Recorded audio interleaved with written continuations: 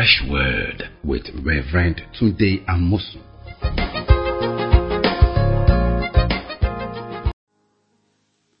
Have you ever wondered about the faithfulness of God? No, relax, this is what I mean. Have you ever wondered why God will do other things in your life and this particular area has been left out and has not yet done it? Or is there some prayer requests you have that you have not gotten any answer to them and you wonder why God has not answered, though He has been answering other parts and touching your life? Do you get surprised at that? I mean, if you ask almost all Christians, they will tell you this kind of same story. And why that is happening. Let's read the book of Judges, excuse me, chapter 3, verse 1. Listen to this. Now these are the nations which the Lord left, that He might test Israel by them. That is, all who had not known any of the wars in Canaan. Did you hear that? Verse 2 says, this was only so that the generations of the children of Israel might be taught to know war, at least those who had not formerly known it. Namely, verse 35, laws of the Philistines, or the Canaanites, the Sidonians, and the Hivites who dwelt in the Mount Lebanon. Verse 4, and they were left that God, He might test Israel by them to know whether they will obey the command of the Lord, which He had commanded their fathers by the hand of Moses. This is highly meaningful for us today. You know, Bible said that the house of Israel, they were like a type and a sample to us. You know, God in the book of Joshua asked Joshua to take over the land of Canaan. And God said, no, I'm going to stand before you all the days of your life. As I was with Moses, so I will be with you. And Joshua began to conquer the land. He did that for about 30 years. But then we got to the book of Judges. And then we now hear that some part of the nations were left behind. And God didn't let, Joshua and all his team overcome them. So that there will be a point of training for people of Israel who had never been to war. So we can say in essence, God didn't let Joshua conquer everything in the land. He didn't let him have all the victory over the whole land. He left some nations behind. And what's that? Look at verse 2. Judges 3, verse 2. This was only so that the generations of the children of Israel might be taught to know war, at least those who had not formerly known it. So it should not be that they will just walk through and don't do anything. And why is that? Because life is war. You have to learn war. God wanted Israel to learn war. So He didn't let the present generation overcome all their travails and all their struggles so that they just become really useless. So God allowed the rulers not to overcome everything in the land of Israel, so that those who are coming behind will have a fight in their hands. Now let's take it to our Christian life today. You know, if you look at your Christian life when you just came to Christ, people will pray for you, things will happen for you, life will be changed. I mean, some of you can give me a lot of dramatic testimonies in your life of what God has done and what God has fulfilled in your life and what God has, give you testimonies. But if you look closely, some parts in your life are just not dealt with by prayer of the elders, by people, by ministers. You've gone to different conferences, different conventions, different special programs, and it just seemed that part was not just taken care of. It's as if God just silent there. It's as if God just leaving you alone there, and is not faithful in quote in that area. But my friend, God is faithful through and through. So what is happening? We can learn from this story. One of the reasons why, if you look at Judges chapter 3, verse 4, it says, and they were left that He might test Israel by them, to know whether they will obey the command of the Lord, which He had commanded their fathers by the hand of Moses. What was the command? Get up and fight. Go take the land. That was the commandment. That was the plan. And they must not relent on that. So God is telling them, look here, you have to rise up. You have to take more territories, and I've given you more territory. And you're going to have to do it. If you don't do it, you will not see testimony. You will not see miracles in those areas. If you look at the Old Testament, there were times of wars and conquests and fight. That is important. Now somebody said, oh, we are not engaged in physical fights today, so why should I really worry about that? Let's go to Matthew 11. You'll give us some more light in this area. Listen to Jesus talking here in Matthew 11 verse 12. And from the days of John the Baptist until now, the kingdom of heaven suffers violence, and the violent take it by force. Now, anybody who read this verse will know that you are not fighting with God. Who can fight against God? So this is not fighting against God. This is fighting with God on your side. He's saying heaven suffers violence. Heaven allows violence. Now the violence there means to take something by force. And the violent take it by force. So some things you won't just take by request. Some things won't happen to you just because somebody prayed for you. Some part of your life, you have to get up and fight and take it by force. If you don't get up and take it by force, it won't happen for you. And it is a place where you have to learn war. Because war involves force. War involves violence. And without violence and force, that blessing, that victory, that glory will not happen to you in your life. And that's what Jesus said. He said, from the days of John the Baptist until now, the kingdom of heaven suffers violence. Not physical violence, but the violence of the spiritual force that determines to take what belongs to him in that way. Let's look at Luke 16. It will give us some greater light in this area and help us to see better. Now, listen to this. In Luke 16:16. The law and the prophet were until John. Since that time, the kingdom of God has been preached and everyone is pressing into it. Can you see the analogy there? It's not about the kingdom coming to give it to you. He said the kingdom has been announced. The good news has been announced. It's available. So you press in. You get up, take it. I mean, if somebody prepare a meal for you, put it on the table, you're going to have to get up, move to the table and eat.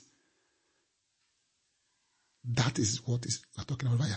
You have to get up and eat. You have to get up and take your portion. No wonder David said, he was a mighty warrior. You prepare a table before me in the presence of my enemies. So you got a table, but it's in your enemy's presence. And you have to get up and eat it and fight for what is on the table and that belongs to you. The enemy want to convince you that it doesn't belong to you. You don't have it. It's not your own. And as if God is just saying, okay, you take it yourself. Let's see what you can do. That's interesting. Don't play the game of Job here now. Job, when all the attacks started coming, he just lie down and worship and say, bless the Lord give, the Lord takes. But when the attack came to even just ordinary family member of Abraham, that's Lot. Abraham got up in chapter 14 of Genesis and went to fight. You must learn to fight. You must learn to get up. Now you may say, okay, how do I do this fight? Do you have me just start, this is an invisible wall. Let's get that very clear. It's an invisible wall you have to fight. And let's understand that from the epistles of Paul to the Corinthians, second one. Let's look at chapter 10, verse 3. It says, for though we walk in the flesh, we do not war according to the flesh. Now listen.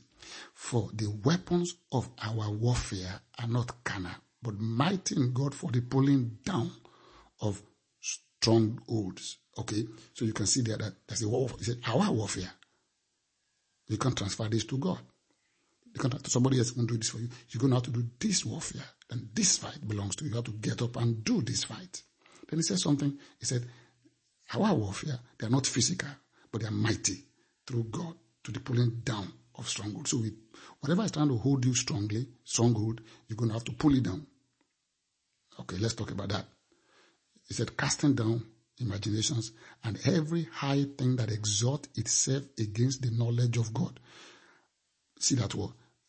Casting down everything that exalts itself against the knowledge of God. That means something that's telling that the word of God is not true. That's lifting up itself against, oh no, that cannot be true. That particular sickness, God cannot heal it. That particular blessing cannot come to you. That thing, it's just making nonsense of the promise of God. You have to challenge it and tell it you're not right, you're a liar, you don't belong here. You have to get up and fight. This is important for you as a Christian. Remember we read Judges 3, that some Christians were left behind to train the Israelites how to war and how to fight. Okay, let's talk about how to do this. Let's go to 1 chapter 5, and we're going to see what to do in this kind of war and how do you go about it. Glory to God. Let's read 1 Peter 5. Now, look at verse 6. It says, therefore, humble yourselves under the mighty hand of God, that he may exhort you in due time, casting all your care upon him, for he cares for you. Oh, that's wonderful. You need to humble yourself. You need to submit to God, and God will bless you. And you need to cast all your cares upon the Lord. That's one side of the coin. You humble yourself and you say, okay, I've been humbling myself. God has been touching me. God has been blessing me. But this particular thing, what's going on here? Next verse gives us the second phase, the second side of the coin. Look at verse 8. Be sober, be vigilant, because your adversary, the devil, walks about like a roaring lion, seeking whom he may devour. Wow. Now you humble yourself to God. You cast all your cares on him. But he said, be sober, be vigilant, be awake, be alert. Why? Because your adversary, you have an adversary, you have an enemy who walks about like a roaring lion, seeking whom he may devour. So he's looking for someone to devour, somebody to swallow up, somebody to destroy, somebody to affect for evil, somebody to kill, somebody to steal from. And what does he steal? Not physical goods, promises of God, the blessings of God, the goodness of God. He want to take it away from you. You want to devour. You want to bring down. You want to destroy. But what the Bible says? The Bible doesn't say just humble yourself before God and that's it. Look at verse 9. It says, resist him steadfast in the faith. It says, resist him steadfast in the faith. Or like I can say like this, get up and do this fight. Resist him steadfast in the faith. Oh, beautiful. So how do we do this war? How do we do this fight? How do we take it by force? We have to resist the devil. Did you hear that? Some people think it just means to rebuke. No, rebuke is not the same thing as resist. Rebuke is just to speak and say, get away. But resist is to put up your faith against him. Resist is an element of defense. You have to put up your defense against him. Let's read it. The people may think, oh, are you just building something on one scripture? Let's see what James said about this area in James chapter 4, verse 7. Listen to the two sides of the coin. It says, therefore submit to God. Fine. Then the next part, it said, resist the devil and he will flee from you. Wow. He said, when you resist the devil, he will flee from you. First of all, submit to God. Do that to God. Walk with God. Humble yourself before the Lord. Submit yourself to God. But then say, resist, stand against, reject, and refuse the devil, and he will flee from you. He will run away from you like in terror. But if you don't resist, he will not flee. So Peter is telling us over here that we should do something. He said, resist him steadfast in the faith. How do you resist somebody? You block their way and you speak that I'm not giving you any place here. I refuse to take you. I refuse to have you over here. I refuse to let you have your way. The enemy goes about like roaring lion, seeking whom he may devour. He said, resist him steadfast where in the faith. Now you can't do this without faith. This is why your faith is important there. Your confidence in God. Let's take a look at that in chapter 5, chapter 6, the book of Ephesians, verse 16. Listen to this. It says, above all, did you hear that? Above all, talking about the armor of God, different part of the armor. We have the breastplate of righteousness, we have the shield of, we have the helmet of salvation, we have the shoe of the gospel of peace. Then he said, above all, taking the shield of faith, with which you'll be able to quench all the fiery dart of the wicked one. Wow. He said, above all, taking the shield of faith, with which you'll be able to quench all the fiery dart of the wicked one.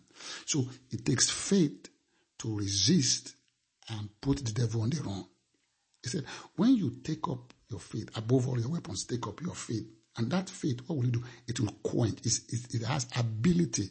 He said, which will be able to quench. So the ability to quench all the fiery dart of the wicked one is not in your piousness, in your godliness, it's in your faith. It's in your, and Bible says in 1 John 5, our faith is our victory in verse 4. So whosoever is born of God overcomes the world. And this is the victory that overcomes the world, even our faith. So the overcoming faith belongs to you as a child of God. And you can speak and you can resist the devil and he will flee from you. Praise God. So that we need to get very clear in our spirit. He said, resist him steadfast. Stand against him. Don't give him room. You know, if you look at Jesus when he was here ministering on the earth in Matthew, Mark, Luke, and John, he will require people to bring faith to the table. You see, if you believe, all things are possible. If you exercise faith, all things are, because faith quenches the works of the devil. That woman of the issue of blood, she had this issue of blood for 12 years. She picked up her faith and she stopped. Said, your faith has made you whole. That was the paralyzed man that his friend brought in. They couldn't get in by the door. Their faith took them to the roof of the house and pulled down the roof. And then they dropped him before Jesus. Jesus saw their faith and the man got healed. This is very important here. Now, I want you to see that you need to remember and don't ever forget that you have to resist the devil. So get up and fight. Get up and fight. See, tell yourself, I will get up and fight. Okay, when you do that, what will happen? God said, resist him steadfast in the face. Now, let's go back to 1 Peter chapter 5, verse 8 and verse 9. Be sober, be vigilant, because your adversary, the devil, walks about like a roaring lion, seeking whom he may devour. Resist him steadfast, consistently in the faith, not up and down, not yo-yo. You're going to have to maintain your consistency. You remember, faith comes by hearing, and hearing by the word of God. So you got to listen to the word of God over and over to know what belongs to you, to know what God has given you, and to stand by what he has given you. And this is not a fight against God. This is a fight with God against the devil. Look at verse 9. Resist him steadfast in the faith, knowing that the same sufferings are experienced by your brotherhood in the world. So you're not the only one going through this affliction and this trouble. There are some other Christians around the world that the devil is putting pressure upon to. He's going all over the place, like a roaring lion seeking whom he may devour. So you're not the only one. When you go to war, the enemy does not only attack you, it attacks an army. We are the army of God's people. And the enemy wants to just eliminate us. And because he's attacking us, the Bible says that, don't forget that when the enemy comes, resist him, because you are in this army. You are in this occupying army. You know, if an army is fighting and some soldiers are backing off, you know, you're going to affect the whole battle. So he's saying, look, knowing that the same thing is happening to other Christians, you get up and fight, because our fight. Jesus said, on this rock I will build my church, and the gate of hell shall not prevail. Christ is building the church. We are that army, the church. And he said, the gate of hell shall not prevail. So on my side over here, hell should not prevail. On your side, hell should not prevail, because you are an overcomer indeed in Christ Jesus. Praise the Lord. Now, let's look at the promise that God said, if you get up and fight, because I'm going to walk with you. Let's look at what God said. Let's go back to chapter 5, 1 Peter. After saying resist in the faith, in verse 9, verse 10 says, then the God of all grace, but may the God of all grace, listen, who has called us to his eternal glory by Christ Jesus, after you have suffered a while, perfect, establish, strengthen, and settle you. To him be the glory and the dominion forever and ever. Amen. Oh, this is what God's going to do as the commander-in-chief. When you begin to put up your resistance against the enemy, the God of all grace, after you have suffered a while, so you have to put up a fight. You have to struggle. I mean, when you go to war, it's not decent, it's not easy, it's hard, it's difficult, it's tough. But he said, when you suffer for a while, that suffering is to your resistance. You know, when you go to war, sometimes to just not surrender is tougher. It's more suffering than surrendering. I mean, if you just suffer, they'll just take you, they won't touch you anymore, we'll take you back and then put you in prison. But when you start fighting, the war will keep on raging. The war will keep on raging. And when the war keep on raging, you should not give up. You should keep on going after the answer. Now listen, it says, and the God of all grace, who has called us to his eternal glory by Christ Jesus, after you have suffered a while, he will perfect you. That means he will equip you. He will give you what you are looking for. He will establish you, make you stronger. He will strengthen you. He will make you to be a mighty force. So when you go through this resistance, you get strengthened. That's why we get our strength. You get strengthened by the Lord. And then he will settle you in that area and keep the enemy off that territory in your life. That's important for us to see, that God has promised that if you're going to resist the devil, if you're going to get up, it takes you a little to suffer in this war, and then he will perfect. He will put into your life what you need to equip you. Second, he will establish you, give you a firm footing in the faith, and then he will strengthen you, and he will empower you to go through this quite well, and then he will settle you. That means like Israel, when they finished the fight, they settled down in their territory and they were blessed. You can see them giving the land all over Canaan. And those ones who did the fight took the land. Those who didn't do the fight didn't have any place to take over. So you have to get up and fight and take your inheritance in Christ Jesus. Verse 11 said, to him be the glory and the dominion forever and ever. Amen. The Father is a warrior and is making a warrior out of you. So those parts of your life that have not been handled yet is a place of war and warfare. And let's go. Take it. As the violent, take it by force. You can do it. God is your strength. God is with you. David said, the Lord is my light and my salvation. Whom shall I fear? The Lord is the strength of my life. Of whom shall I be afraid? Then he said next in that same 27 Psalm, he says, when the wicked came against me to eat up my flesh, my enemies and foes, they stumbled and fell. Though an army may encamp against me, my heart shall not fear. Though war may rise against me, in this I will be confident. Praise God. Hallelujah. Thank you for listening.